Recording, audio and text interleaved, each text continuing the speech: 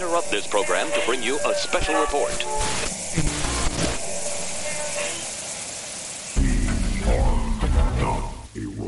Hello everybody, welcome to episode 72 of Not a Robot Podcast's DC Comics review show. As always, I've got my amazing co-host here with me. Will be tolerating all my mistakes. Rob. Okay, intro A or intro B? Intro C. 8.5. Yeah, intro C. /J. Oh. G. Willikers Batman. Okay, I'll say them both another time then. How about intro A with the attitude of B? I feel like giving you subcommands like that makes you sound a little bit like you're a robot, Rob, and we don't have a policy for that. So we definitely do have a policy. So. Error. Oh boy. And Josh. There's me over here too. Yeah. Hey guys.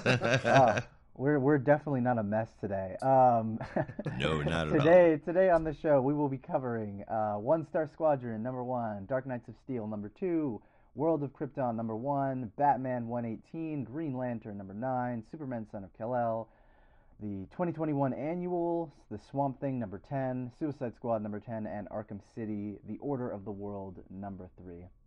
Of course, make sure you stick around until the end of each episode to hear our top 3 books of the week, the biggest stinker, and to find out which titles might just make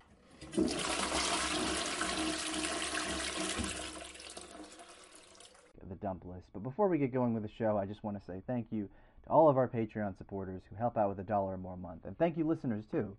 Like, download, and share our episodes so we can get more listeners and can bring you more content. You can get access to our Patreon and the rest of the Not a Robot shows at notarobotpodcasts.com. But with that out of the way, let's get into some news.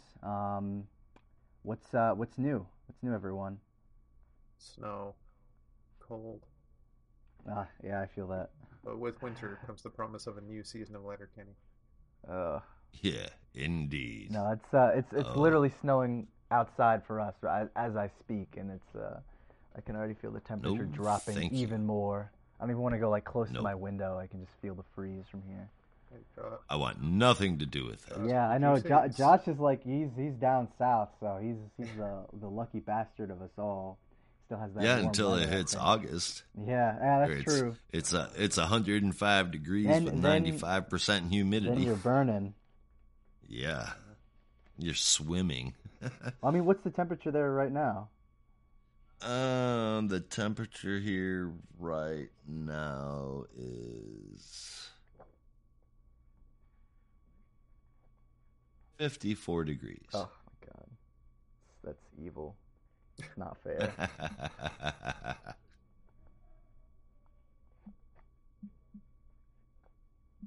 Well, there's not a lot going on in this neck of the woods. I've got some kind of cold or something going on with my throat. Sound weird. Mm-hmm. Other than that, not a whole lot. There's a lot going on in DC, though, isn't there? Yeah. A couple things. Should we start with the sad news or the happy news? Let's start with the sad news. Yeah, I feel like we should get the sad news out of the way. On a bad note. Yeah. If you haven't heard, this week George Perez, who a few years ago announced his retirement from comics because he was beginning to go blind and was pretty much fully blind in one eye, has now come out and said that he has been diagnosed with stage 3 pancreatic cancer, and his life expectancy is 6 months to a year. And it's a damn shame. This comic book legend, he's only 67 years old, for crying out loud. That really isn't not old at all. It really isn't. Yeah, I mean, not just comic book creator. I mean, we're talking about a seriously influential dude with an immense amount of talent, and from what I understand, just a generally all-around good guy. Yeah, I mean, and pancreatic cancer. It's like the worst kind of cancer. Yeah, it's. I mean, I think George Perez and Wolfman, too, were kind of those two creators that I'd always wanted to see at a convention, but they hadn't really made a lot of public appearances, so I never really got the chance. But From what I have heard from people, he is one of the nicest artists that you will meet at a convention. He's always up for doing, or was rather, always up for doing a sketch. And I saw a ton of posts last night of people just like posting all the con sketches that he's done. Just super genuine, talented, just a wonderful guy all around. And it sucks. It really does. And yeah, I don't know. I think that particular run of the New Teen Titans that Wolfman and Perez are just most well known for is one of my favorite, if not my favorite, comic runs of all time. It's the one that I've kind of painstakingly put together a full collection of, and it's almost hard to even think about at this point because it's just like that is so closely tied to George Perez's artwork and how phenomenal he was in that series and just in general. And it really sucks. It really sucks. And all I can say, at least, and I'm sure this is echoed by the rest of you, but I just hope that the next 6 months for Mr. Perez are just filled with, love and care from his family and from friends and everyone else in the comics community. Absolutely deserves it. And I don't want to speak as though he's already dead, but it's hard to avoid the inevitable, and he will be missed incredibly. Absolutely, man. It's a damn shame. Missing a legend. I know. Let's crawl out of the hole. Yeah. That was sad. We do some happy news though. Tom Taylor announced today, about 6 hours ago, that he has signed an exclusive contract with none other than DC Comics, and he's got tons of things planned. And he can't wait to show them off. Oh, yes, please. And as excited as I am for this, I do wonder about his indie books. Where does the contract lie on that? And most exclusive contracts allow for independent books. And this one I know just because of, some of them have talked pretty prominently about it. Like I remember when Donny Cates went Marvel exclusive, he was like, I'm still going to be doing my Image stuff. Don't worry, it'll be fine. So I'm pretty sure whatever contract you sign generally just guarantees you, I think, but I don't remember, it's something like a fixed page rate and some other like incentives that I think are like very lucrative for a creator. But it generally kind of allows you to still do creator-owned stuff if you wanted to. So we'll still be getting Seven Secrets, Rob, don't worry. Good. That's all I ask. That's all we want. That's I didn't think I had comic book news coming into this, but I just remembered I saw something that was saying that Dark Horse is looking for a buyer. I hope that's not true. No, I definitely saw it on there. Yeah. That they're looking around and entertaining offers. So that would be terrible. That'll bum me out. Yeah, Dark Horse terrible. is an excellent avenue for independent artists to do whatever the hell they want in a very fair way. And even if it does get sold, I hope that continues. Yeah. Mm-hmm. Yeah, that would be an interesting dynamic. Comics world's changing and shifting, guys. It's scary almost. Wouldn't it be weird with all those DC writers over at Dark Horse right now if DC bought Dark Horse? I would absolutely hate that. Me too, Yeah. but... Another thing that came on my wire, it was announced over the weekend, but I'm seeing different people report it at different times. LA Comic-Con on Saturday, there was a panel with Kevin Conroy and John Glover. And if you don't know who John Glover probably most famously in the comics world played Lionel Luthor in Smallville, but he also voiced the Riddler in Batman the Animated Series, which Kevin Conroy most famously voiced Batman. I saw this. So they were there for a little panel and to announce that they are doing an audio drama with the entire original cast for Batman the Animated Series, and it's written. It's written by Alan Burnett, one of the original writers. Shut up! I'm so excited. I hope they. Shut I hope they bring back Paul Dini to do some writing too. Oh, they probably that would will. be sick. He did some great episodes. But yeah, no, I remember when I saw that news, like I immediately, and I should have been working honestly, but immediately I was like, all right, we're rewatching If You're So Smart, Why Aren't You Rich, which is my favorite Riddler episode in Batman TOS, just because I was like, if we can get another one of these, I'll die happy. That would be awesome. Yep. Dini is involved in that reboot, though, right? In this? Of BTOS. The yeah, New Adventures or whatever. Yes, I think that is mostly his creation right now. The reboot. Or the newer series set in the same, or whatever it is, yeah. I think he's however you the want to put that. main person attached to that, yeah. Yeah. Now, also at this panel, which I find very curious, and it was kind of just a footnote, I'm reading this on the Hollywood Reporter, was Will Friedle, who was Eric Matthews in Boy Meets World, but also, more famously, Terry McGinnis in Batman Beyond. Yeah. Fuck Boy Meets World. Yes, no, I'm kidding. Please. Fuck Boy Meets World. This guy. hey. Batman Beyond takes precedence. 90s. Hey, that takes precedence over Boy Meets World any day. I do. I agree, but like No. Eric Matthews was fucking fantastic. Yeah. Apart from that, personally, I've just been reading a lot of Transformers comics recently, and they're fun.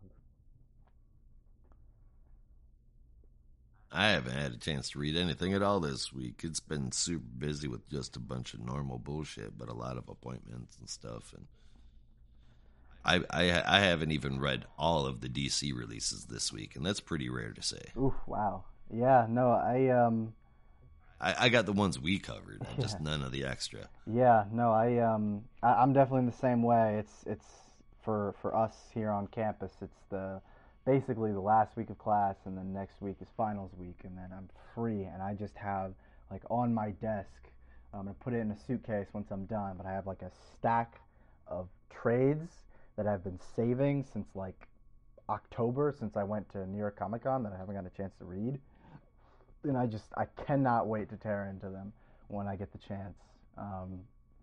So I'm looking forward to that. Ones that I can. Well, see... I hope you enjoy it. Oh, absolutely, yeah. The ones that I can see were the free copy that was not meant to be a free copy of Tokyo Ghost that I got from Sean Gordon Murphy. Still haven't finished Essex County. And I have AD After Death from Snyder and Lemire. So just a lot of really good stuff that I'm excited to check out. Yes,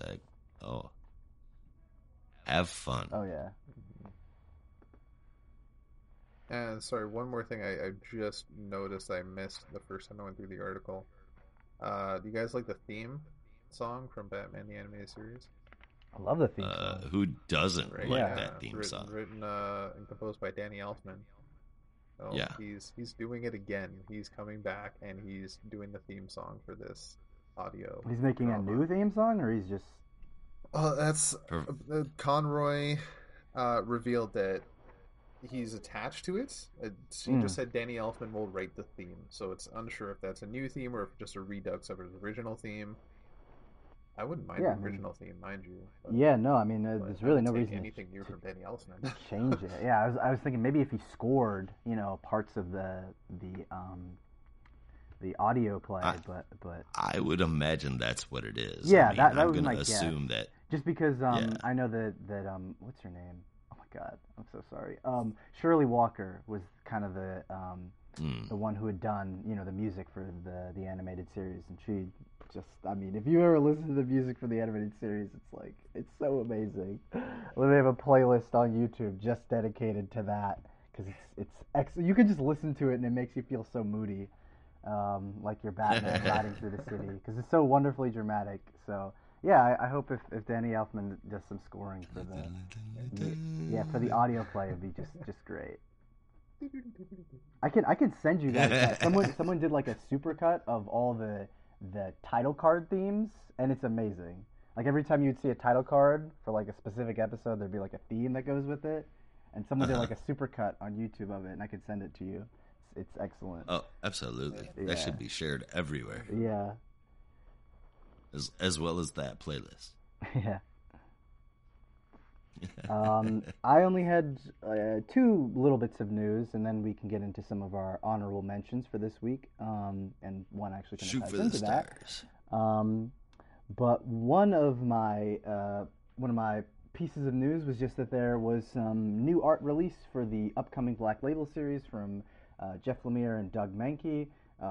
Swamp Thing Green Hell looks super cool, very graphic, very gore, like horror inspired, and I'm just really interested to see what this story is going to be about. But yeah, there's been some new pages released. I think they're over on either DCComics.com or Newsarama, so just go check it out. I still refuse to call them Newsarama Games Radar because that's stupid, but whatever. But anyway, yeah, definitely go check them out. Newsarama and Games Radar combined? When did that happen? Like last year or something. I don't even remember. And I was just like, fuck this. You will always be Newsarama to me. You're not Games Radar. Newsarama was fine. Games Radar was I know. That's why I was just like, why? But I think it was a money thing. Like, both probably weren't bringing in a lot of revenue, so they're just like, it's probably in our better interest to just combine, and it's whatever. A bad idea is a bad idea. Yes. Even if it makes you money, it's still a bad idea. Exactly. Yep.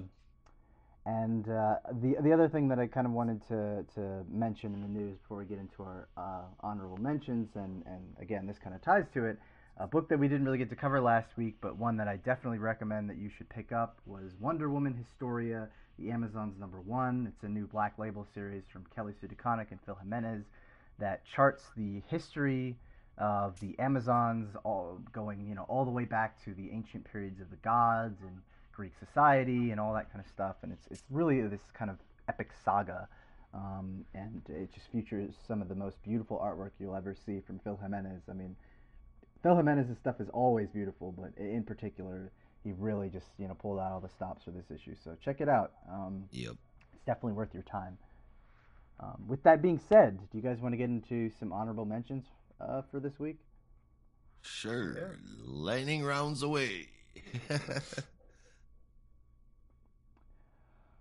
All right. Well, to kick us off, shout out our first honorable mention for this week, and that is One Star Squadron, and that is from Mr. Mark Russell and Steve Lieber, a team that I think had never worked together prior, which I could not believe because they're perfect together.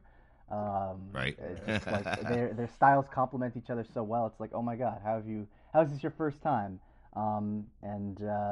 Oh yeah, let me make sure I also shout out Dave Stewart, who's doing an amazing job on colors, and Dave Sharp, both the Daves, doing letters. But One Star Squadron is a fairly straightforward story. Really, just kind of revolves around these, C D-list level heroes who are working for a new corporation called Heroes for You. It's like how do I describe it? It's like it's superhero basically Tinder. not Tinder. It's like not Tinder / Instacart. Yeah, like It's basically like a superhero request service, where you basically Weird. you look up the most local hero and they will come and and help you with whatever you need, whether that's super heroics or cameo style videos or like any kind of thing that you need. You call Heroes for You, which is not a new idea. I think there's kind of a similar thing in Ant-Man a while ago with the Villain app. Oh yeah. But I still love that idea of just like, yeah, these guys, they don't really have like regular superhero work because who wants Red Tornado coming to save the day? So if I just need him for like fucking cameo or something, like I don't know, that was just so funny to me. But yeah, no, basically just kind of it's more of a setup issue with Heroes for You and everything, kind of establishing the dynamics with a mystery of a particular hero known as Crime Buster, who I believe we've mentioned before a couple times. Oh, Gangbuster, excuse me. Yeah. Gangbuster, same thing, really. I know. but yeah, no. So really, it's just kind of an introduction to this sort of corporate lifestyle with a lot of these eclectic characters, and one in particular that definitely surprised me, Power Girl, who has seemingly embraced a new, very corporate attitude after reading a book from Maxwell Lord. Right? And She yeah, turned total corporate bozo after yeah, reading a Maxwell Lord book. What the fuck? yeah. I mean, I don't know. It's like to me, it was just like absolutely hilarious. Just the way all of it was presented in this setup, where you just have like Heckler as like this um, Heckler is like this corporate monkey. He's like all. It's just a lot of great stuff, is what Yeah. I'm saying. Yeah, So there's some fantastic. working as a telemarketer. There's all menial tasks. There's yeah, all kinds of stuff. it was just so funny. It was just so genuinely funny. Yeah. It was. You know what it was? It was heroes in existential crisis. Really, really it is. Yeah. I mean, Red And- Tornado and basically has that moment where he's just like, "Why are you a hero?" And he's like, "Oh, I did good stuff, but I had to pay the bills, so I Right. had to do this." It basically the same just behind Booster Gold and Blue Beetle right now, but I did notice two flaws with this issue, or rather, well, one flaw, one Yeah, I'm confused by it, but the first one, when those bad dudes are taunting Gangbuster, they ask him if he wants a medal, not a medal. It's spelled METAL. Yeah. And then the first thing that I noticed, like the first Thanks. big thing that stood out to me, is that I saw Don, not Dawn, in the Dove costume. Yeah. Yeah, well, the fact that they were even there seemed kind of odd to me to begin with, even to have Hawk. But yeah, Power Girl was here as well, so I guess it could go in. But yeah, Dawn's supposed to be dead. Yeah, Don's been dead for a long time, and I like Dawn. Yeah. So that bugs me. But I like this book, though. One Star Squadron. I gave it an 8, man. I dug it. It was fun. Yeah. Every so often you get a comedy book like this, and it's just a charm. It's a treat. This 8.75 for me. I had so many good laughs reading this. It was a great bus Yeah. ride home. no, this Yeah, what made it good is that it's not just boisterous and crazy just to be boisterous and crazy. There's a story there too, and it still works out really good. Mhm. yeah, that you can tell there's definitely a genuine emotional part to it, but it's still really trying to keep that comedic tone, which I think works really well and definitely falls in line with Mark Russell's other stuff. And I mean, Steve Lieber, like after reading Jimmy Olsen, after Superior Foes, The Fix, like I feel like he's just an expert at comedic timing in his art. So it was just a lot of really great stuff, and I had a great time. And I gave this one an 8.76 or 8.75 as well. Like it got me excited for the next one, and just kind of interested to see how they're going to keep the pace of the series going. And giving Red Tornado human eyeballs. That's a choice. It's a good Yes. choice, I think, but it's a fucking choice. It's definitely well. I Yeah. think it kind of works because it definitely lends itself to some of the more comedic moments, where like he's like when he's eating his burger or whatever, and he's just looking up at the guy, and you just see his eyes, and it's just like it was definitely pretty funny at times, but Yeah. definitely a little jarring at other times. Not as jarring as seeing Batman or Red Hood being emotive. Yeah, that opening panel. Like where they're like if they're like surprised or whatever, and it scrunches up the cowl and shit. That always bugs me. Not with the Robins, not with anybody else, just with those two. I don't know why, but it does. I just noticed that in some book recently. I'm not sure which one though. I think Red Hood has that face in almost every book he's in. It bugs me. What bugs me is seeing Batman smile. I know that sounds bad, but it's just so unnatural. At best, he should smirk. Yeah. Speaking of Batman, Batman doesn't get to smirk in the next title. No, No, it is not. And do you guys want to talk about that one? I would I think Rob love does. to talk about that. All right, this is DKOS, Dark Knights of Steel. I wish there was like such a 90s like Saturday morning theme song, like action sequence for this book. It would be so cool. But I also grew up on like Saban Entertainment. So so this is from writer Tom Taylor with art by Yasmin Putri, and they're just knocking it out of the park. Eric Rianto's colors are beautiful, and Wes Abbott's doing the letters. And also, the whole fucking book is amazing. I just had a thought. Yeah. And I just had a thought. You said it, you wished I had a theme song. Yeah. We need to get whoever wrote the X-Men animated theme song to write this one. Shit. That would be good. Oh man, yes. That would be so good. Or Danny Elfman. Now, hey, before you get into it, I'm assuming Zala is Supergirl, right? That's honestly, they never really confirmed it, but yeah, I would imagine. Mm-hmm. I mean, she certainly looks like Kara, but she's clearly not Kara. This is Jor-El's daughter, which was a bit of a twist, and the kind of twist that you expect in Tom Taylor's books, the twists that we all know and love. Yeah. Yeah. Okay, so I mentioned in our chat that there was something we may have missed in the last panel of the last issue, and then I reread the last few pages and I realized my mistake. I forgot that Jor-El just came out and said, "Bruce, you're my son." Because in the very last panel, his eyes were glowing red. And I didn't catch that the first time. Because in the very beginning of this issue, he blasts Vision into the sky. I'm like, whoa, what the fuck? And then I realized my mistake. But still, freaking badass. Badass, sorry. Yeah, it's beautifully drawn, beautifully written. Tom Taylor definitely has a penchant for fantasy, and he really captures it, I think. And seeing all these characters pop up, I can't wait to see who else might pop up. There's characters teased that we haven't fully seen yet. Yeah, there was a fun little Flash cameo, and I'm hoping that's not a one and done thing. Oh, there was Flash. There was Blue Devil in there. I forgot about all the jail cell sequences. Blue Devil. I think there was an Aquaman tease in there as well. Yep. Yeah.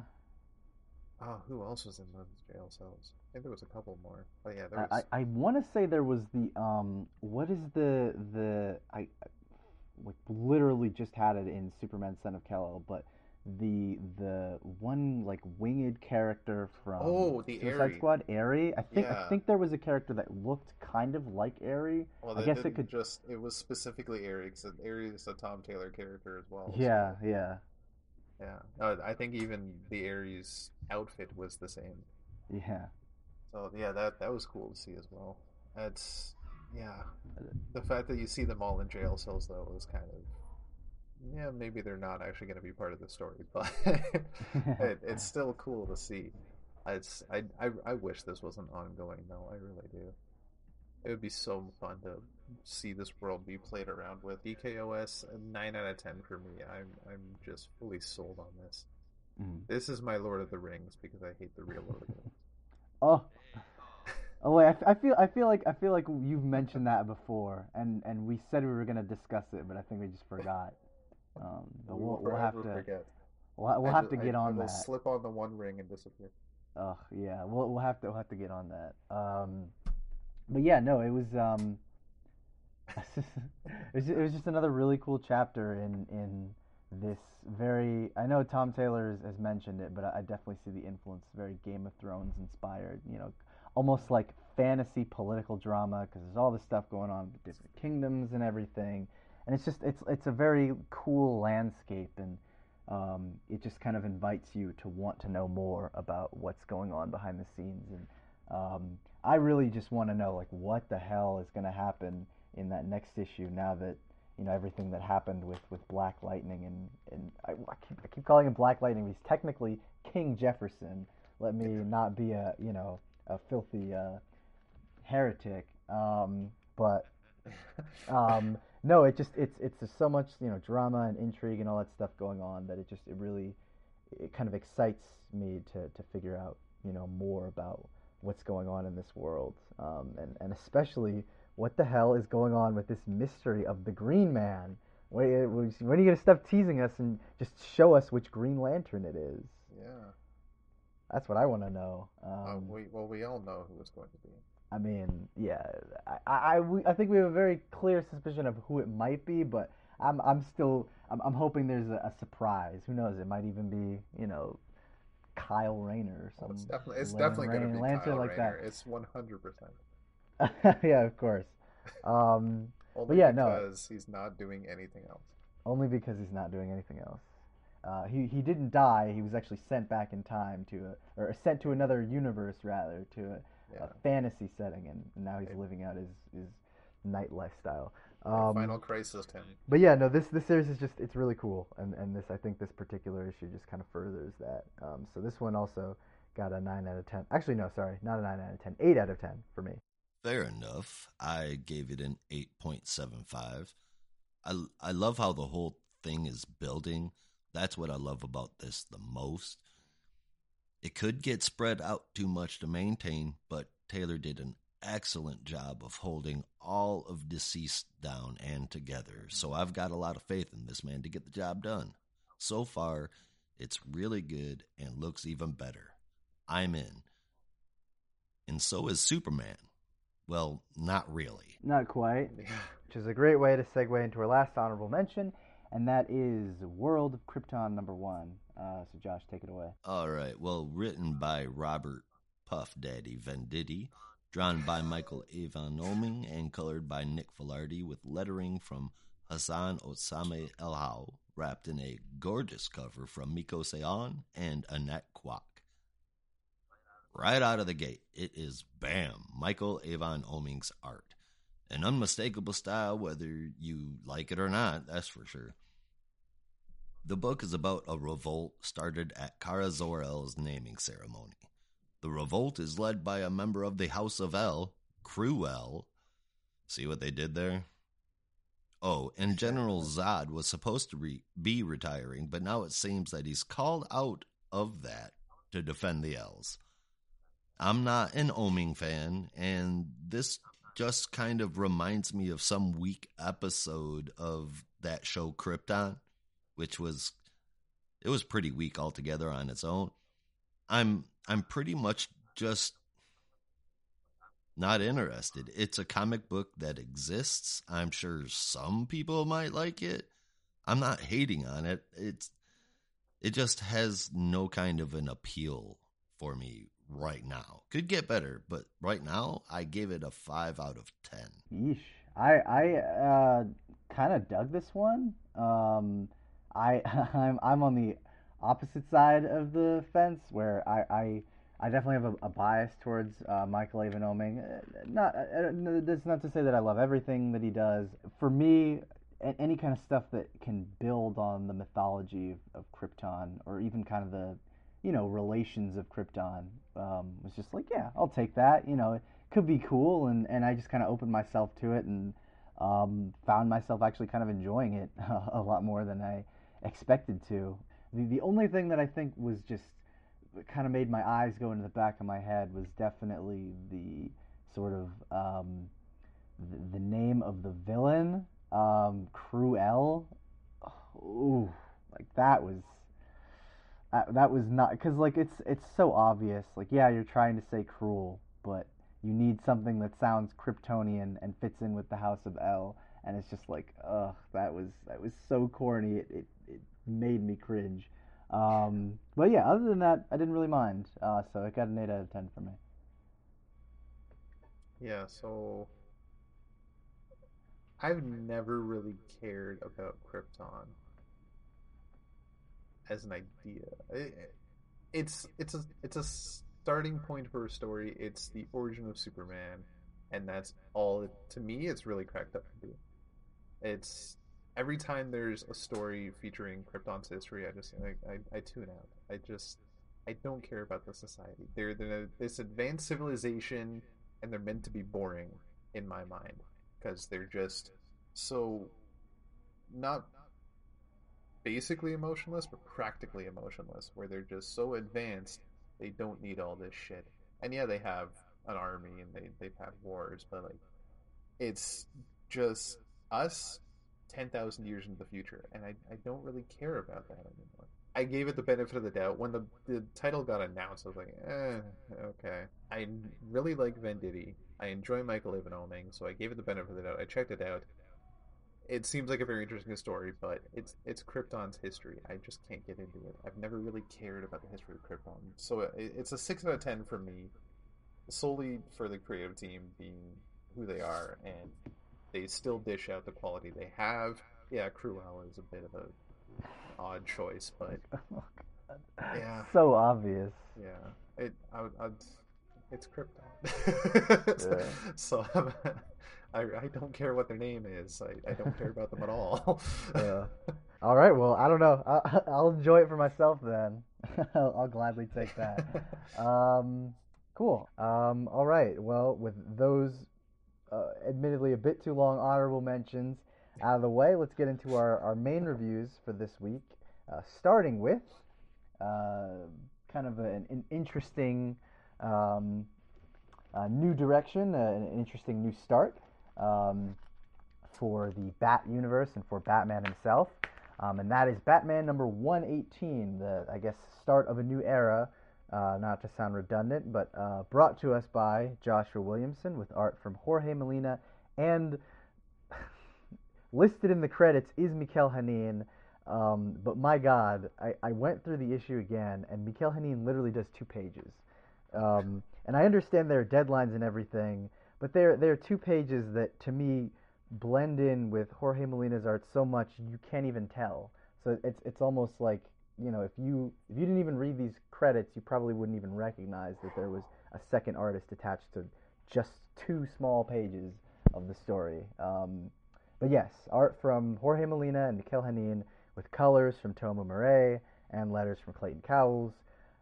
Batman 118 picks up directly where Fear State left off, essentially where the Omega issue left off, but in a bit of a different way, in that Gotham City is celebrating for once and is no longer living in fear of the fact that there are Jokers and Scarecrows and Banes hiding in every corner, but that they can actually take a moment and celebrate the fact. And of course, when everyone's out having a good time, there are always going to be those who try and exploit it, as is the case of 2 rather unlucky thieves who are trying to break into a pawn shop after hours, only to be spooked off not by Batman swooping down and beating the shit out of them, but literally just the appearance of Batman, which sends them screaming like babies to the police, yelling, "Arrest us! I don't want to be beat up by Batman!" Like, oh no, please don't do it. Yeah, and I mean, honestly, who can blame them? If I saw Batman, I would probably shit myself, especially if I was trying to break into a pawn shop. Oracle kind of chides them on that fact, saying, you probably enjoyed that, considering, look at how these people just ran from you in fear. But I think Oracle is really kind of pushing Bruce to maybe just, you know, slow down for a second and have some fun in the city, only to immediately realize they do not have time for that because someone is staging a kidnapping at a billionaire's party uptown. But this party is a little bit different, and I wonder if anyone can guess why. Well, for this instance, this billionaire's party has a bit of a theme to it. That's not uncommon. Lots of parties have themes. But this theme is none other than, and I could not help but laughing because it is so ridiculous, but so believable. The theme of this party is the villains of Gotham, which, yes, means that every billionaire who showed up to this party dressed up as a Gotham villain, some of which, I might add, literally just terrorized the city. If you look into the crowd, you can see a couple Banes, a couple Scarecrows, a couple Jokers, and it's like, people died. Well, a lot of people died, and yet they're like, yeah, let's dress up. But Batman is thankfully able to intervene before the kidnapping plot can get too far ahead and really makes Firefly look like a chump. But before he leaves, he is, and I just had to point this moment out, before he leaves, he is asked for his autograph by a little girl who is dressed up as none other than the Joker's latest squeeze, Punchline, who just seems so eager to get his autograph. And the face that Batman makes when she asks is like, I wish I could make a reaction gif of it. It's great. Um, but as he leaves the party and makes his way across the city, Oracle kind of returns back to her main point, saying, well, the city's relaxed for a little bit. Let's try and enjoy this, and maybe think of some of the ways that you have in the past celebrated a victory, like the fact that you actually overcame something. Bruce, seemingly in a very brooding attitude, standing atop a gargoyle no less, does not answer her, but has his attention moved by something else, and that something else is none other than the rather dramatic news that 5 members of Batman Incorporated have been arrested. For what, you ask? For murder. Batman informs Oracle that he's going dark for 48 hours, and then finds himself in Bandanesia, where he's doing some undercover work to find out just what the hell actually happened with Batman Incorporated and this supposed murder. There he meets a detective by the name of Detective Kaya, who is investigating the case herself to figure out if there's any evidence that has been missing. And as they try and piece together what happened, Batman informs her that, well, he's kind of already solved the case, and the members of Batman Incorporated did in fact kill one of the people. But who is this person that was murdered? Well, that is a new villain by the name of Abyss, who apparently has been terrorizing Bandanesia for the last year or so. And Bruce sort of questions, well, what happened? Why were these people who had been supported by Batman Inc. suddenly, resurfacing and are involved in a murder? And who is even funding them in that case? And we get our very dramatic answer to that as not just giving us a little bit of exposition as to the fact that Bruce Wayne was the former the former bankroller for Batman Incorporated, but rather there is a new bankroller for Batman Incorporated, and it is none other than, and I'm not going to say it because I don't want to spoil it, but it's a really cool reveal, and I think a lot of people will be surprised, but not shocked by who is bankrolling this new Batman Incorporated. But yeah, no, this was, I mean, as far as a first issue of an arc goes, it was just really, really solid. A fairly quick read. I don't know if you guys felt that way. Yeah, I mean, for a double-sized issue, because this was technically 30 pages, or I guess not double-sized, but extra-sized issue, it did feel a little fast, or at least it read really fast, which is not necessarily a bad thing, but I did realize that a lot of it was just kind of shifting away from everything that had been going on in Fear State and moving towards the new plot line with Abyss.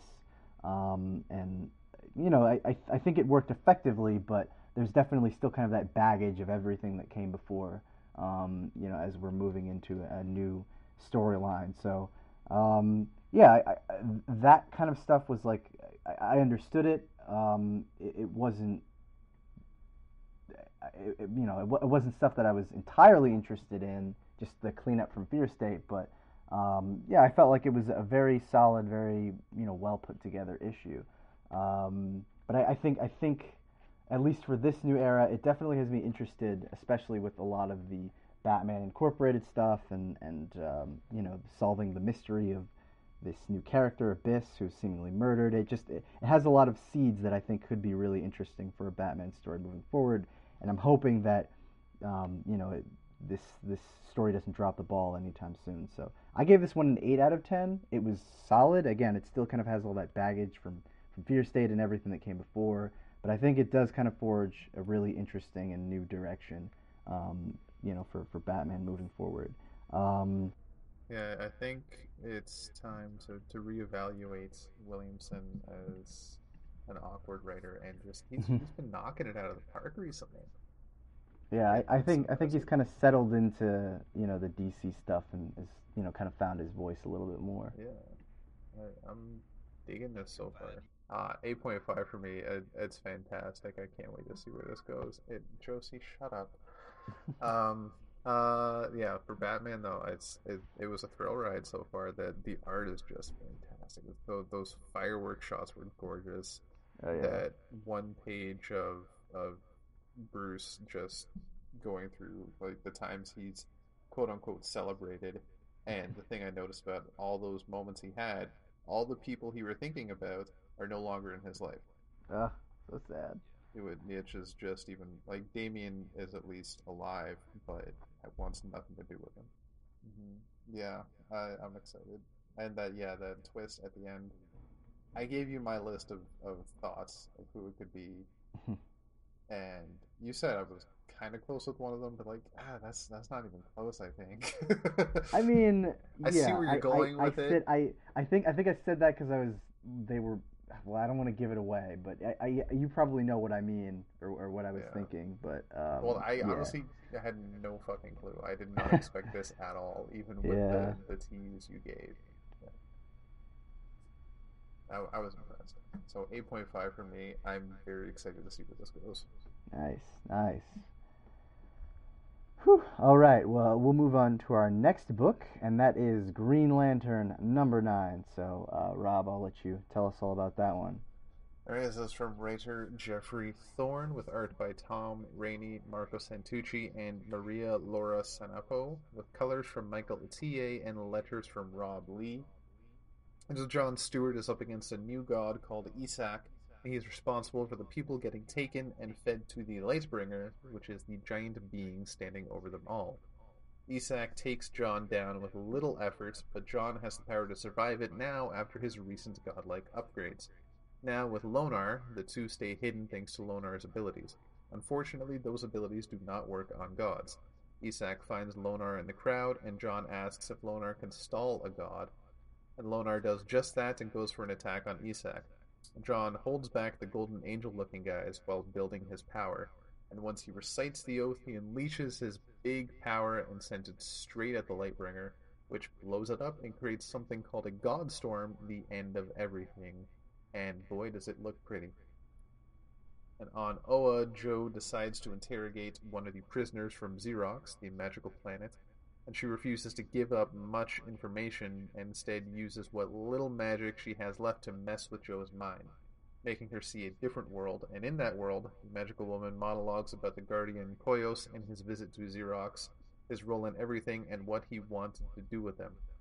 The arrow used to kill him was the plan, and that plan was that the arrow changed him somehow. That was apparent when the battery exploded after his body was placed inside. Joe ends up in a dark area with a lone voice speaking to her. That voice happens to be Koyos.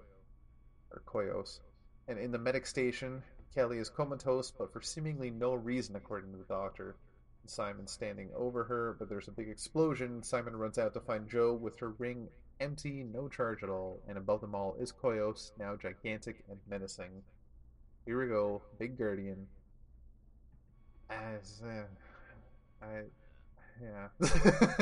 It's different from Krona, so I'll give it that. Is it though? Is like, it really? Krona was never giant. That's that's splitting hairs. Yeah, I'm trying my best. It really is. What I'm wondering now, though, is how connected are these two stories? I took a look at future solicitations, and there are hints at it, but like, how connected can they really be? I really doubt Koyos is working with Isak for the Lightbringer, unless that's what's happening. But there's not enough info on the Lightbringer to really give a shit still, and there's too much information on Koyos to give a shit still. So every time you say you're gonna do something new with the lanterns, it feels like the point that you always arrive at is the Guardians are evil and they need to be killed, and they get corrupt after a certain point. It's like, okay, we get it. Try something new. Like, we've seen that before. I know what they can do. Yeah. I know something new they can do. So the Green Lanterns are police force, right? And clearly we've been talking about how there's corruption in this police force. So let's get Jim motherfucking Gordon out there and set them straight. Jim Gordon running the Green Lanterns. Guardians step out of line? No. I mean, I would love to see an Elseworlds story that was like that. That was like, Honestly, that's not a bad idea, actually. Jim Gordon, Green Lantern that's of a bad idea. no, That's a no. very bad idea. No, honestly, I'm like, because I feel like there's kind of a clever way you could do something with it, where like, I think what we need in Green Lantern, it doesn't need a big story. You can have a yeah, big story once in a while, but we don't need a big story every month. We don't need every yeah, story arc. yeah, I wouldn't mind a Blackest Night, but it doesn't need to be bookended by Blackest Nights, you know? yeah. It can be bookended It with doesn't need to just be an endless series of Blackest Nights, War of the yeah, Lanterns, and Rise of the First. Like, just give us yeah. We give us got something that over simple every 10 now and then. years and it was paced perfectly. Yes, In it was between like, all the big stories, you got miniature stories of them just like doing cop things. Oh, there goes Kanjaro. Okay, let's like pull him over and give him a ticket. Like shit like that is what I think we need in Green Lantern. Of them just going back to basics. Let's be space cops for a while and just like stop crime and just be simple for a while until the next big menace shows up. And like at this point, we've even gone to okay, the a giant being that hates the emotional spectrum from the universe before ours, from the third gods uh, era, is just like we've been through so much with the Green Lanterns. How much can you really do? It's time to just cool it down a bit and let's not make it such a big story because you're just gonna repeat yourself. that would be nice, but it's not gonna happen. Everything needs to be a big event. Um, No. no, this one got a 7 for Um, me. yeah, I gave it an 8 just because I love Joe and Simon so much. Let's move on to our next book this week, and that is the Superman Son of Kal-El 2021 annual. After that, we will take a brief commercial break. Tom Taylor with art from Steve Pugh, Clayton Henry, and Romulo Fiardo Jr. with Steve Buccellato and Steve Buccellato with lettering by Dave Sharp, all wrapped up in a funny cover by John Timms. So the book starts out with a flashback of a time when Luthor was in jail for trying to use Metallo to kill Superman, of course. Though the whole thing was just bruised by the lead. It ends with Superman going to talk to Lex for no apparent reason other than to taunt him. I mean, he goes there to ask a question, but he knows he's not going to get an answer. So, yeah, he just went there to taunt Lex Luthor. Present day, John is chilling with Mom out at the farm, and Batman shows up with a message from Zeus to John contained in a Krypton crystal. I cannot remember what the hell those are called right now. He saves a polar bear on the way to the Fortress of Solitude and talks to A.I. Clark that left a recording of himself for John like Jor-El did for him. They talk about climate change for a minute, and then Clark brings up Lex Luthor and a warning that he just doesn't want Luthor to be able to hurt John. Next, of course, we see Luthor. He's making a bunch of business deals all over the country and with a bunch of villains. Well, okay, so not business deals with the villains. He sends little tiny nano drones into their brains to kill them if they don't cooperate and give him millions, which I feel could be the next evolution of the Suicide Squad. But anyway, now John and Lois are chilling in their apartment in Metropolis, and John notices that LexCorp's sign on their newest building casts Luthor's name in huge letters right onto the top third of the Daily Planet. Well, that's not egotistical at all. Nope. Of course, when he notices that, they see an explosion on the sign, and he flies over there to investigate.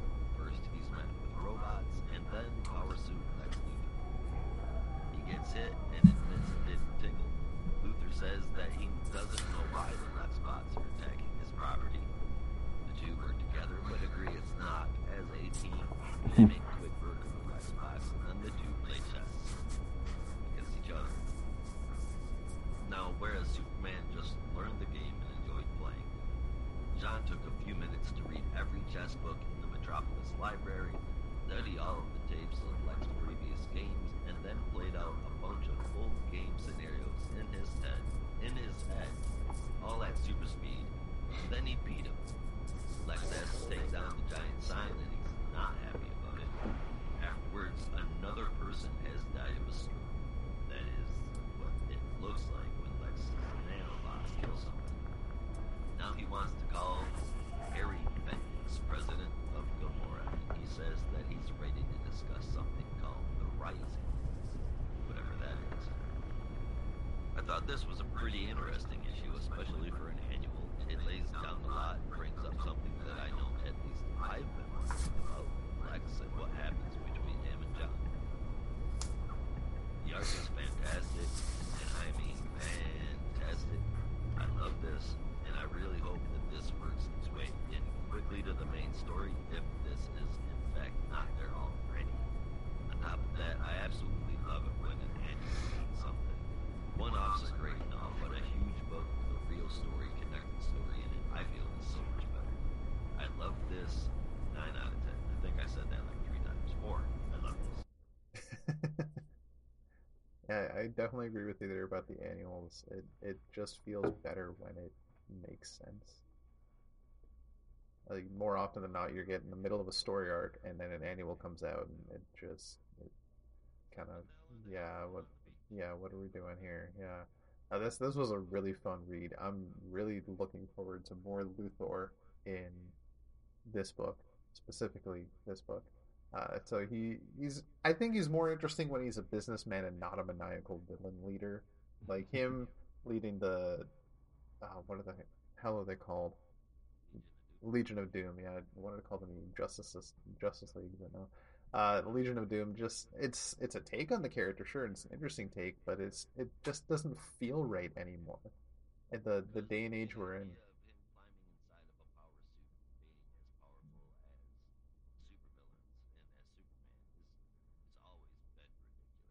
Yeah.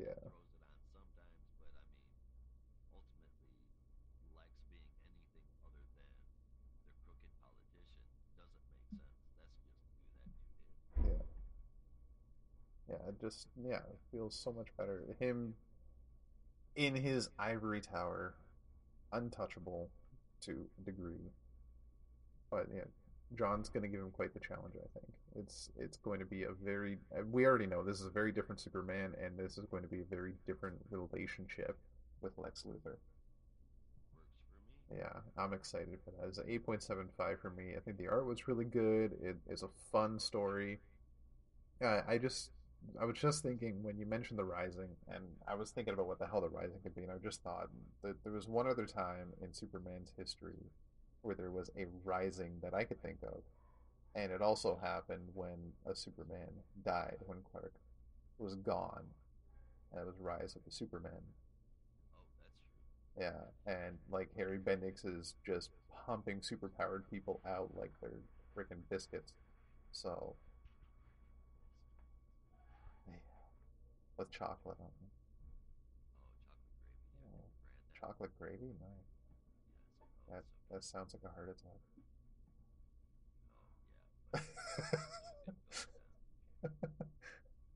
It'll go down, and so will you. I was 8.75 for me. I don't know if this is if I'm right. We tend to be psychic on this show. Um, I don't know how I feel about it yet, but we'll see. We'll see.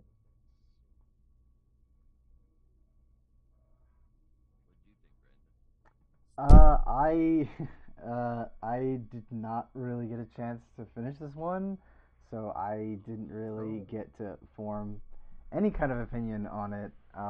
But I hear your passionate reviews, so I'm hoping to check it out at this point. It's just the annual was just a little bit longer than I had time for, so I was trying to squeeze in that versus the honorable mentions, and I was just like, I'll just get the honorable mentions and try and finish the annual sometime next week, hopefully.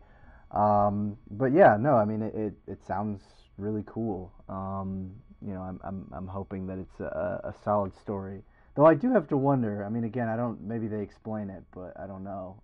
But it's weird to me that Lex can just kind of slip comfortably back into his businessman role, um, with no scars. Because I mean, again, I swear I saw it mentioned somewhere, but it was just like in the span of a couple years, DC timeline anyway, Lex has gone basically from being president to then being forced out of the presidency to leading a like secret underground group. I think he was like leading the Secret Six or something, to, then doing all this stuff in Metropolis after that, to joining the Justice League, and then, not being on the Justice League anymore, and then the Legion of Doom, and then being the Apex Predator. She's like, you've been through all this shit. How do you explain that? Like, oh yeah, I was president once, and then I was possessed by an alien space goddess who told me she was going to remake the universe into Apex Predators. But yeah, no, let's start up LexCorp again, no problem. Like, you must have the best lawyers on the planet to be able to just, like, walk your way out of that one every time consistently. Like, every time you fuck up, it's like, nope, we're good. LexCorp can come back unscathed, and I can just slip comfortably back into my role, even if I, failed on a cosmic scale. That's just hilarious. That's just hilarious to me. Well, at the very least, the stock should plummet every time he commits a crime. You would think so, right? But I guess according to Justice League Incarnate, LexCoin is gonna go through the roof. So clearly, it's not a problem. Yeah. I wonder if Elon Musk got in possession of an alien space goddess and then tried to remake the world, and then the universe was rebooted and everything just kind of went back to normal. Everyone would just be like, yeah, no, whatever. You can go back and run Tesla. Who cares? I feel like that could conceivably happen, but I don't know. Maybe I'm thinking too fantastically. And everyone's just like, yeah, no, we'll still buy Dogecoin. Who cares? What does it matter, right? Yeah, no, that's just funny to me that you can do all that stuff and just kind of come back just clean. I mean, yeah. your analogy with what's his name from Tesla, Elon Musk. Elon Musk, yeah. It was interesting. It's a good choice, but Jeff Bezos is the clear choice for Lex. Oh, of course. Yeah. Well, he was the one who went to the moon or something, or wherever the hell he was going, where he just up and left, and everyone's like, all right, whatever, do what you want. 2 minutes in space for like $10 million. Jeez. Yeah. Yeah. Could have been somebody's tuition. It could have been, but no, I had to get my ass to space first. Anyway, we will take a brief commercial break. After these messages, we'll be right back. Now, back to our program. And we're back. Thank you for sticking with Not a Robot. Next up, we'll be taking a look at The Swamp Thing number 10, what should have been the ending of the series, but according to the cover, is not, because by popular demand, it has been extended another 6 issues. So if you have been collecting this issue by issue like I have, it looks so fucking weird put together, because it's literally just like 1 through 9 of 10, and then the final issue is just 10 of 16, and there's like no continuity. And I mean, I'm glad they didn't do a new number 1, but it's like, when you put it all together, it looks so weird. But yes, yeah, this is the not penultimate, but what was supposed to be penultimate, but still feels kind of climactic in a way, or at least I thought so, chapter of The Swamp Thing from, of course, the usual, incredible, fantastic, wonderful, how many adjectives can I use? Ram V on writing, Mike Perkins on art, Mike Spicer on colors, and Aditya Bidikar on letters, the Dream Team, all working together to create an incredible Swamp Thing story that I feel just had a really great and solid conclusion, but will still be continuing in March. But what is that conclusion, you might ask? Well, to start us off, as we had left off, Mr. Pilgrim, the, I guess, CEO of Prescott Industries, had sort of gotten the fuck out of his compound after Levi's brother showed up, and the two of them started to really just wreak havoc on the base, and seemingly had one last contingency plan in place that he would activate in case things ever got too dicey. And that was to activate some kind of what I think he calls a bioagent of nitrogen that would essentially freeze Swamp Thing and not allow him to access the green anymore. And really the issue kind of focuses on sort of the battle in between Levi and his brother Jacob, and really bringing that stuff to bear. But this, I think, issue brings a lot of closure on that relationship, in that even though Pilgrim is able to activate the bioagent and seemingly freeze Levi where he stands and seemingly murder him, we find out that Levi's connection to the green runs a little bit deeper than that, and that even though he's so close to just giving up, thankfully, even though he's so close to just giving up and laying down and accepting this defeat, his connection to the green allows him to persist ever further, to dig deep into his roots, no pun intended, and try and find to dig deep into his roots to find the plant known as the dragon arum, which will allow him to preserve heat even in cold, but more importantly, to preserve a life within that heat, within that cold, and that life is none other than Jacob, who was seemingly shielded from the blast and is allowed to live, while Levi is, really still suffering, but is able to kind of resurrect himself and put himself back together. As we tie up the issue, there are a couple more revelations related to Pilgrim, in particular that Pilgrim has brought in a specialist that is none other than a very human-looking Dr. Jason Woodrue, who is investigating the remains of something we'd seen a little bit earlier, something that you might remember from the first two issues of the Swamp Thing, and that is the sort of corpse that was left in the remains of the banyan tree, the corpse of, I'm blanking on the name now, but it was sort of that first villain that Levi had fought that had a kind of a connection to the desert, sort of an avatar of the desert, if you will. Go back and read the first two issues, you'll remember it. It was cool, but I'm bad with names sometimes. But anyway, investigating the remains of the sort of avatar of the desert that Levi had fought and had buried in the banyan tree, and the fact that through this connection that the corpse has to the desert, they may be able to harness it for whatever purposes they have in fact. But Pilgrim is a little bit solemn about it, given the fact that he'd hoped to have two, avatars that he could sort of harness the power of, but now only has one.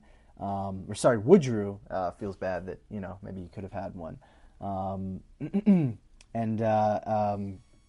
Woodrue kind of says, this kind of connection to the green and that kind of idea is something that you can't really kill off, and, it'll find its way back in the end. And this would have been kind of a little bit of a weird ending where, Levi is still able to save a life, but there still feels like there's so much story left. But now that we know that there are, 6 more issues, it just really kind of gets me excited for how they're going to bring, all of this together in an even bigger conclusion. So I'm just really excited to see what they're going to do next. And the fact that this is not just an ending to the story, but a progression of the story, resolving some of the stuff with him and Jacob and really kind of bringing to bear Levi's transformation as the Swamp Thing. It sets up a lot of really interesting stuff, and I can't wait to get my hands on that next issue. It's going to be great, and I'm so glad that they're keeping this art team and this writing team just moving this story forward and doing some really interesting stuff with Swamp Thing. So this one was definitely my favorite issue of this week. Spoilers, but I gave this one a 9 out of 10. I absolutely loved it. Yeah, I'm having trouble just understanding the timeline of all this. The story so far is fantastic, and obviously it's a great issue, but to go into this thinking this is the last issue, and then I'm still unsure if the next 6 issues, is this still part of what's considered technically Season 1, or is this the Fable Season 2 Romvee was hinting at, or I don't know where it's going, and this isn't much of a conclusion the way this ends now. As exciting as it is, it really doesn't feel like a conclusion. So I want to say that the next 6 issues are still part of this ongoing story, and then Season 2 is something else entirely. And I'm all for that.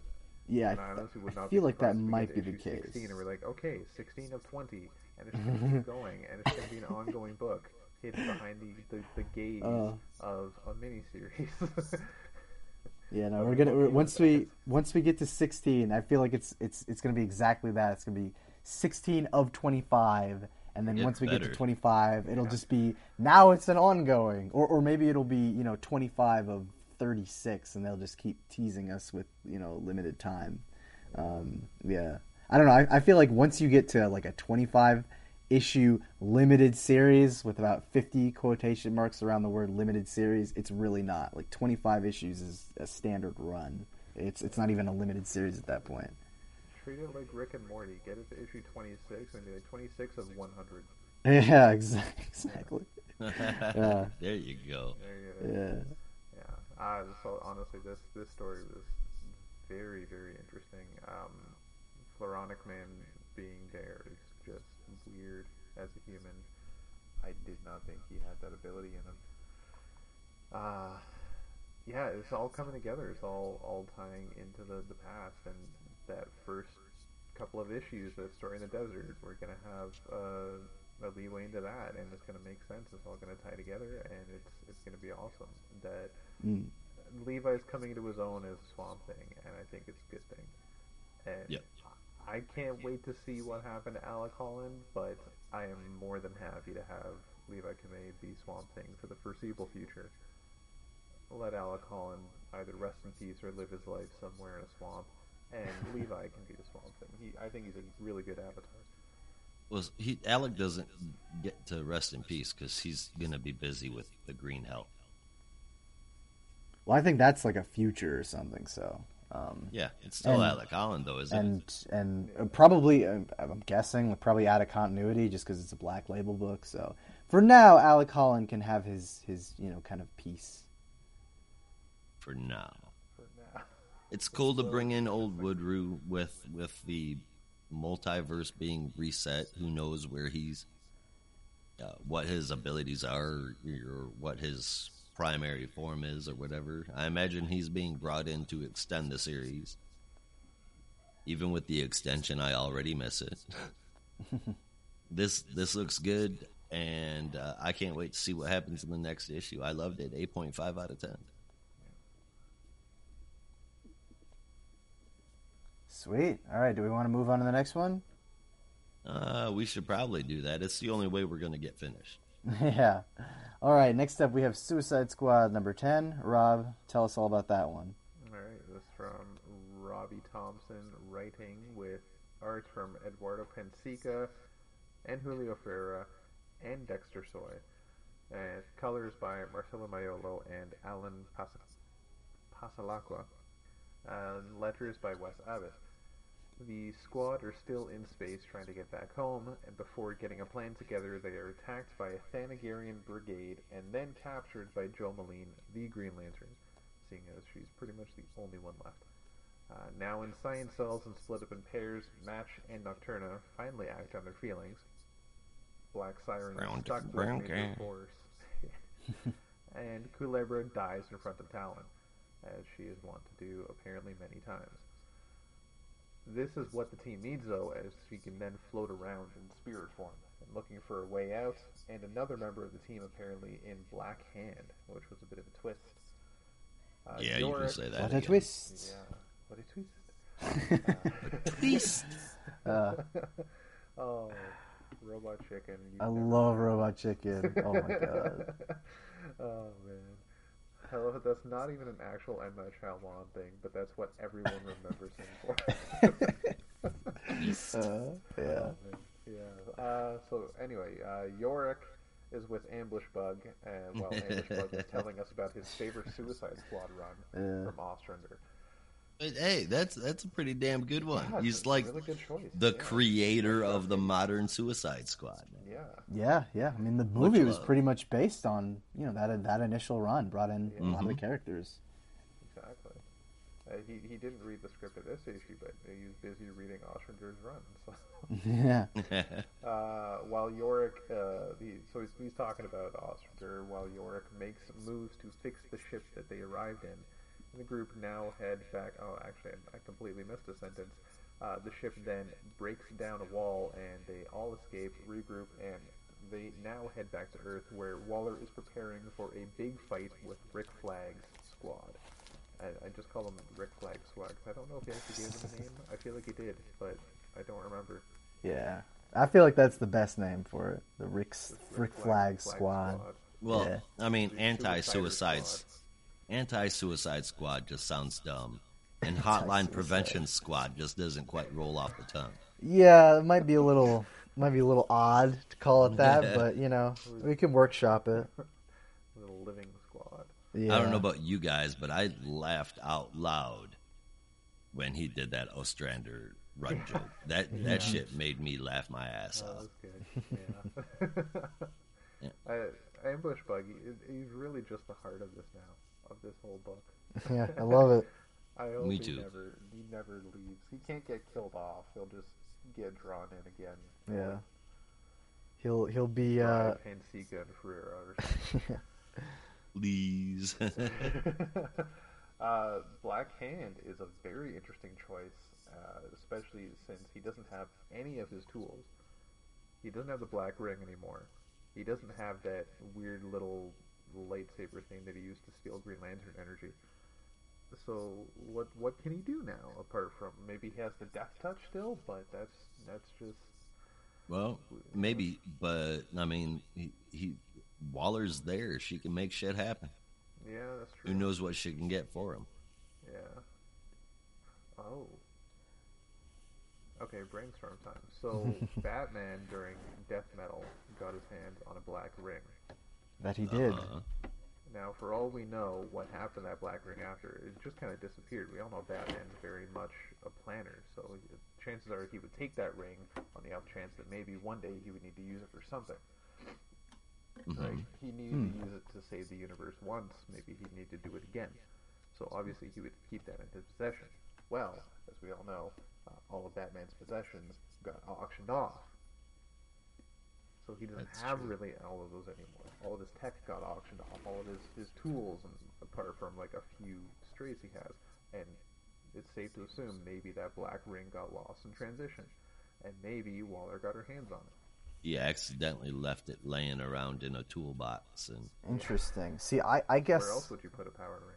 Yeah, I had thought that the Black Lantern ring was the one that Roy had in Infinite Frontier, but you're saying Batman has kept like another Black Lantern ring and seemingly kept There that were for a rainy day. Thousands of them. Yeah, What huh. Roy had Interesting. was turned into the Omega ring. yeah, the one Batman had in Death Metal, I think he specifically called Necron's ring. I don't even know what that means. Would make me think that's the one that Black Hand started out with. I think he was the first one to get it. I think Necron was the one that gave him the ring to start the whole Blackest Night. Yeah. So, I don't know. It's been a long time, though, and my memory sucks. I could be totally wrong, but I could have swore that he said in Death Metal that it was Necron's ring. And if I'm right, Necron is, like Rob said, the one who gave it to Black Hand. to start Oh, the shit. I wouldn't even remember. Death Metal kind of oozed out of my memory the second I read the final issue. Like, I thankfully. just remember the art. Yeah. The art. There was a lot of was good phenomenal. art that happened there. I loved every issue that Zermanico drew, man. All of them. It was awesome. And Capullo. I mean, Greg Capullo is just amazing. To this date, and probably forever, he has drawn my favorite Wonder Woman. Oh, Capullo? Interesting. Oh, yeah. Yep. Now, for me, it's definitely J.G. Jones. J.G. Jones is, oh my God. Up just number two. The That was absolute, number one prior to, Oh, yeah, to no. Greg Capullo doing Death Metal. He did Wonder Woman Hecate with Greg Rucka. Probably my favorite Wonder Woman story of all time. And I was just like, no art team I think ever can top this. Like, this is the best looking Wonder Woman I've ever seen. That's my personal favorite. I love that look so much. Awesome. I was following Capullo because he was giving updates on the art during Death Metal. I want to say Final Crisis. There was that one splash page in like issue 6 where he had like dozens of characters in one splash page, and it showed him just zooming. Like, he said he spent like 18 hours on it. Oh my or something God. like that. I can believe it, There's though. so many characters in it. Yeah, And when I you can finally believe got it. to see it, like, holy shit. Like, this man's got some talent. Oh yeah, no, and shout out to We Have Demons, because Right. Lord knows I haven't talked about the Comixology books enough. I've never mentioned them ever, But yeah, no. So Shout out good, to We though, Have. man. I know. Shout out to We Have Demons, where you can see more of Greg Capullo's fantastic artwork. Indeed. Good. Anyway, I gave Suicide Squad a 7 out of 10. Yeah, that's an 8 from me. This It's one also coming got. from, it's coming back from wacky a little bit. I liked it. Yeah, no, this one got an 8 for me. It's been like a really kind of fun, solid series. Oh, it's been up and down for me, but that's the order of the world. Yep. And speaking of the Order of the World, the last review for this week is Arkham City, The Order of the World, number 3. Excellent segue, Josh. So I will let you take the review for that one. All right. Thank you so much. All right, so inside a goddamn beautiful cover, we've got a book written by Dan Waters, Danny as the artist, colors by Dave Stewart, and Aditya Bidikar on the lettering. This book is a trip. It starts out with Detective Stone in the hospital commenting on the current state of affairs, and us finding out that the 10-eyed man, can I just call him 10? Yes, I'm calling him 10. That's too long. We find out that 10 has indeed drawn a map of Arkham Asylum, and the map makes sense when it's laid over top of Gotham City. Double X was located exactly where his cell would be in the asylum. We find out that Dr. Joy has at least begun to subscribe to 10's theories, prophecies, whatever you want to call them. 10 decides to peace out, and the good doctor follows, as one would do when looking for an adventure. And turns out 10 is looking for Solomon Grundy, who is also exactly where his cell said he would be. And the weirdest thing here is that even though Grundy can only speak his rhyme, born on a Monday, that's all he does speak. 10 can not only understand him, but communicate with him and calls him the wise one. There's a brief pop-up of Azrael comparing himself to the story of Abram for the Bible, and then it's back to the good stuff. 10 and Dr. Joy follow Grundy to where this thing that will contain the whatever to stop the ghost from stealing his eyes and taking everyone away. Dr. Joy has to sign up to go find the object so that 10 and Grundy won't go out in public. She finds, with the other two right beside her, a skull. It's Amadeus Arkham's skull, and 10 wants to put the evil back in there. That's when Azrael shows up. He immediately lops off Grundy's head while spewing his typical weird-ass banter. I don't think you could call it banter. More like Bible dick. No, wait, hold on, that's not right. More like super religious Nightwing. Yeah, Anyway. he's really, really just leaning into the, like, defiler, I am the hand of God, that type of thing. Yes. Anyway, 10 takes out Azrael pretty easily, and he points out to Dr. Joy Amadeus Arkham's ghost, and she can see him glowing green way up on a building next to them. That's how it ends. And guys, this is a hell of a story. It starts out interesting. Now it reads like a supernatural mystery, and I love the hell out of it, man. Paired with Danny's awesome art, this is one bookie Bookie. This is one book I am happy to be covering. Well, 100%. I will bet on 9 the out of fact 10. that this book is pretty great and most people will enjoy it. But yes, I agree. As I was choosing, who would review what this week, I really had to struggle to not give myself this one because I really wanted to, because this book is so cool and so amazing and such a fascinating look at just the madness that is Gotham. But eventually I was like, you know what, I'll stop being selfish and I'll give it to someone else because I can't just talk about it all. Oh man, in issue 1 I was like, 2 I was like, oh. Yeah, no, I now was 3 the same I'm way. like, hell yeah, when's number 4 come out? I was the same way. The first one was solid, but a little hard to get into. But the second one was just like, all right, we're here. I'm here. Like let's fucking go. And 3, I think, was just really continuing that and just it's just a fascinating read with each issue. So Yep. yeah, I can't wait for it. I gave this one an 8.5. I just dug the crap out of it. Yeah, I had to. I have on my paper here. I couldn't decide 8.75 or a 9. And the more I read back through it, flip back through it. Excuse me. It's definitely got the 9. Yeah, I'm complete opposite of you guys. Where like, Oh not that I didn't no! enjoy it, like I enjoyed it, but like the story progression, I thought issue 1 for me was the strongest. Did you hear that? Oh my god! I just fell out of my chair. No, it's okay. You gonna make it, man? You gonna be Oh all right? no! Oh my head, it hurts. No, I'm good. So I think issue 1. I loved issue 1. It got me really hooked, but as the issues go on, I'm enjoying it less and less than I was the first issue.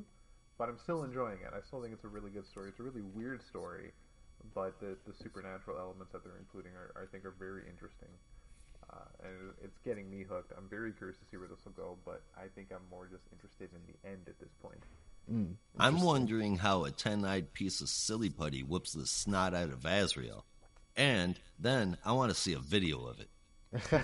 Well, Azrael's not really in his right mind right now. He's that motherfucker he's ain't got a right mind. His yeah, mind he's- is all left. well, he was a little bit more mellowed out in Detective Comics when he was hanging with Luke Fox and Batwoman, and then I didn't read Justice League Odyssey, so I don't know what the fuck happened between then and the point where we're at now, where he's like lost it. Well, he was up there. Darkseid kind of zapped him out of existence for a little bit. He turned into a slave, then was broken free by 2 Jessica Cruzes at the same time. So I think this was why I didn't read Justice League Odyssey. And at a certain point, you just gotta turn to God again. guess so. jeez. Yeah, I think because I was just like, wow, what the hell happened? Like when we left, Comfort zone. I know it's like It's a when happy place. when he left, the Gotham Knights, he was like very cool. Like him and Luke Fox and Kate Kane had like this great relationship, and I was like, oh, cool. Good for John Paul. He's come a long way from being the crazy homicidal Batman. And then I we read Urban Legends, and I'm just like, whoa, what the shit happened to this guy? I thought you were like cool. Now you've like Space turned to God, and happened. I know it's like now you've like turned to God in like a weird way, like a zealous way. Yeah, hardcore. Yeah. But yeah, no, this at least for me, this book is pretty cool, and sorry you didn't like it, Rob. That's No, perfectly valid. I liked it. I did like it. I just my opposite with you is like where you guys felt it's getting stronger as it goes. I'm thinking it's getting weaker as it goes. Interesting. Yeah. Yeah, no, that's okay. All right, I think that's it for the books. That is it for the book. So why don't we make our way rather quickly, because we're at 2 hours, through our top 3 books for the week and a favorite moment if you have one. So Josh, I will let you start us off. All right, this game fairly easy for me. The third one is Dark Knights of Steel. Hell of a story, incredible art. Number 2 is Arkham City. Again, incredible art and a very mysterious story. I'm getting pulled in like I would in a story that I wish I was reading in Detective Comics. And then number 1 is Superman. They made an awesome issue. They made an annual an awesome issue, and not just some weird one-off story that didn't fit in. It was fantastic. And then, I don't know, Brandon, I know you're not on Twitter. Rob, I know you are somewhat. I don't know if you guys follow Tom Taylor and Gail Simone or not, but there's a joke between Tom Taylor and Gail Simone about how she's a bear. I did not know this. Yeah. Their Twitter rants are hilarious. Absolutely hilarious. So there's a little panel in here where John says he saved the polar bear and that he named it Gale, and that Clark says that's a fine name for a bear, and that just made me laugh out loud because those are the exact same words that Tom Taylor used on Twitter. Was that Of course, Gale is I'm a not fine name for a surprised. bear. I love that panel so much. I wish I could have it autographed. Yeah, no. Well, I remember when I was on Twitter, I was following Gail Simone, and it was usually just like every time I would check my feed, it would be like some kind of crazy comment. Oh yeah, and she was like from what I remember, she was like round the clock too. Like if I would check it at like 2 a.m., there would be a post or something. So yeah, I don't. She doesn't sleep. Nice. Rob, how about you? What were your top 3 books for this week, and a favorite moment if you had one? Okay, so my number 3, honestly, was One Star Squadron.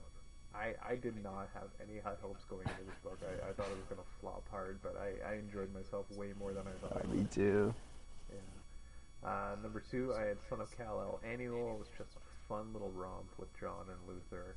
And the hints of the future, and just very fun to see John with at least somewhat of a boyish attitude.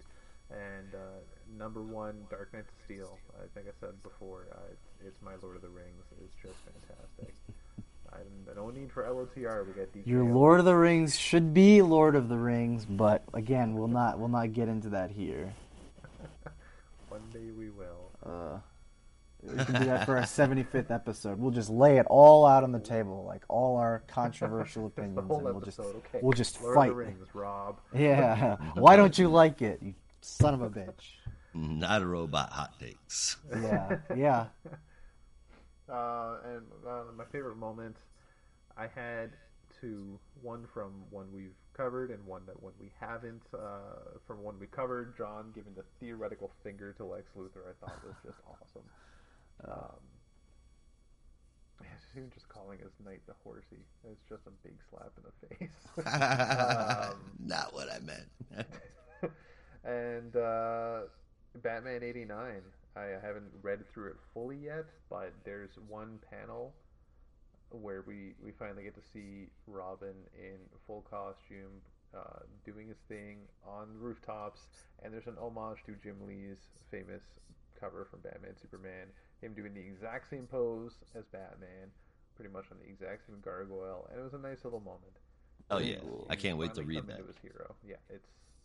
I hope I'm not spoiling it for you, but it's a hell of a read. I'm loving it. How about you, Brandon? Yeah, no. So my top 3 for this week, at number 3, I was the same as you, Rob. I had One Star Squadron. Number 1, I knew Mark Russell, I knew Steve Lieber, but and obviously I expected them to be, a fairly talented duo, but I was kind of going in with like whatever expectations. Like I really wasn't expecting it to be anything great. I figured, we just read it, knock it off, and then probably never think about it again. But it was so spectacularly funny that I loved it. But at number 2, I had Arkham City, The Order of the World. Again, just another stellar issue from this team. But at number 1, should be no surprise, I had The Swamp Thing, number 10. Just love this series so far, and I'm so excited that it's officially been extended, and seems like it has a bright future ahead of it, and I just can't wait to see what else they do. My favorite moment, I had 2, which I know is not fair, but I could not decide between the 2. One I believe we've already mentioned, and that is the shot of Batman under the arch, and we kind of get a little shot of the Batman Incorporated, and it's like Detective Kaya is like, oh, holy, like what the hell? It is so excellent. But my second one, and I read it, and it just made me laugh so hard. Was sort of in the opening to One Star Squadron, where they're kind of talking about the Heroes for You app, and the Black Condor video appearance, which was just like, it felt just like so cheesy but so funny. It was just excellent. It was cheesy. It was cheesy as hell. The whole thing was, but that's what made it good. I know. I could totally see some superheroes going for like a cameo style thing, and it was so great. I really love that book. Honestly, if I haven't praised it enough, definitely check it out. I would love to see Guy Gardner doing cameos. I would pay top dollar to have Guy Gardner do a cameo for me. Like, I know that's a total waste of money, but who cares? Sometimes you gotta just do it. right? Especially if it was Guy Gardner. I know. This is Guy Gardner coming at you for Warriors, to my main man, Josh.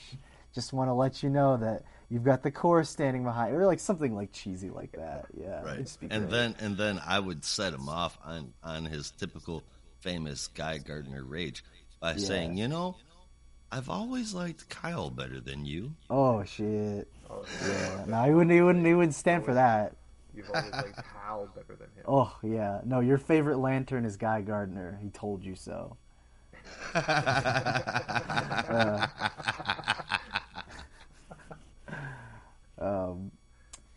Well, that was fun.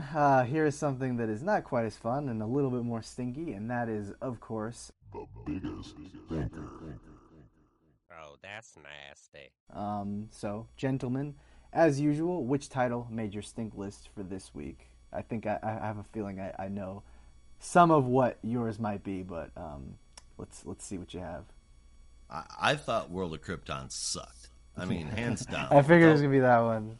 But let me finish. Without great art, it would have scored even less than a 5, honestly. But that's a side book, and I take that into consideration.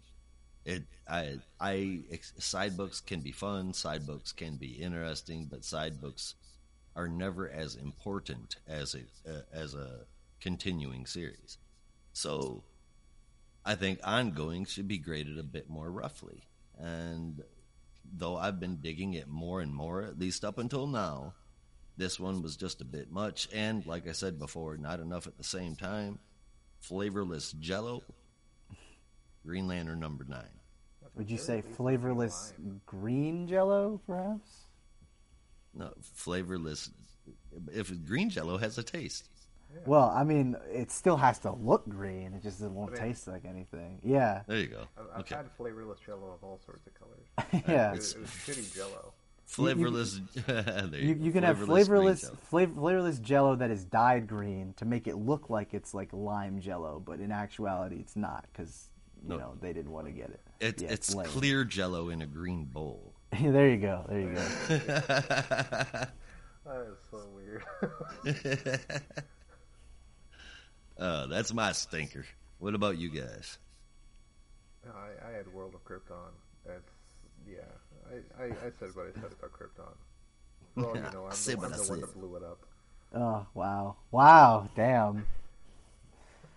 No, my biggest stinker for this week was the same as yours, Josh. It was Green Lantern #9. It's just I don't know. It is a book that exists. That's all I have to say, really. It's out there. You can read it. I think. I don't know, but it's, I don't know how much I feel about it. So yeah, there it is. With that in mind, and I think I know what some of your answers might be to this as well.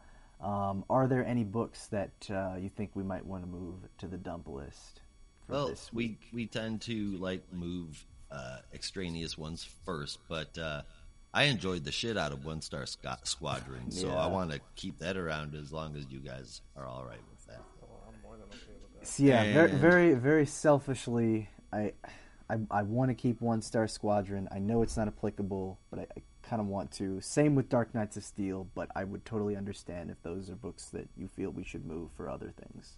Oh no, Dark Knights of Steel is too good to get rid of right now. I mean, flat out. I would be willing to give World of Krypton another chance for an issue #2 to see if it gets any better. We can certainly try that out if you'd like. Give it its fair shake, so to speak. But, I mean, other than World of Krypton, I don't even have a suggestion from this week. I would put Green Lantern on it, but I feel like we just kind of have to keep going. We have to keep going. We don't have a choice, which is unfortunate. But I think eventually we'll hit a point where we're just like, with Justice League, we're just like, we can't talk about this anymore. I hope we don't have to, but I'm kind of afraid that's where it's going. I mean, all I can say on the matter is I can't wait for issue 12. What's issue 12? It looks like the end of the story. Oh, are you serious? Oh, Christ, thank you. My God. But that's only because there hasn't been a solicitation for 13 yet. But 12 man. sounds like it's a big brouhaha. I hope so. There's a new Green Lantern run coming, isn't there? A new core book coming? Is there? I don't know. I've heard there's like chatter about it, but I don't know if that's true. I hope so. I'd love to have another core book. It's been Me a too. while. It would seem like the right time with all this new shakeup going on. Mm. And then, like a 6-issue series about Jessica Cruz. Yeah. I honestly, like I said, I would much rather read just an excellent character story for, Jessica Cruz as a Yellow Lantern than this. So, yeah. Jessica Cruz she's an excellent character to carry a character-driven story. Yes. Excellent character. So we need more of her. Yeah, I think you could do where some do you good guys land on World of Krypton? I think we should, when issue 2 comes out, we should all give it a read, and based on how we're feeling, we can decide sort of behind the scenes whether or not we want to give that its time on the show, or just kind of leave it, because it sounds like the majority in this case is not in favor of World of Krypton. It's totally understandable. So we can really just decide when the next issue comes out. Check it out then. Yeah. And that's our show. Thanks for listening, everybody. As always, we will be here talking comics, and we hope you'll stop by. Remember to go to notarobotpodcast.com for all of our episodes and our other shows with all sorts of people. With that, there is only one way that we say goodbye around here. Until next time. Be good to each other. And don't be a robot.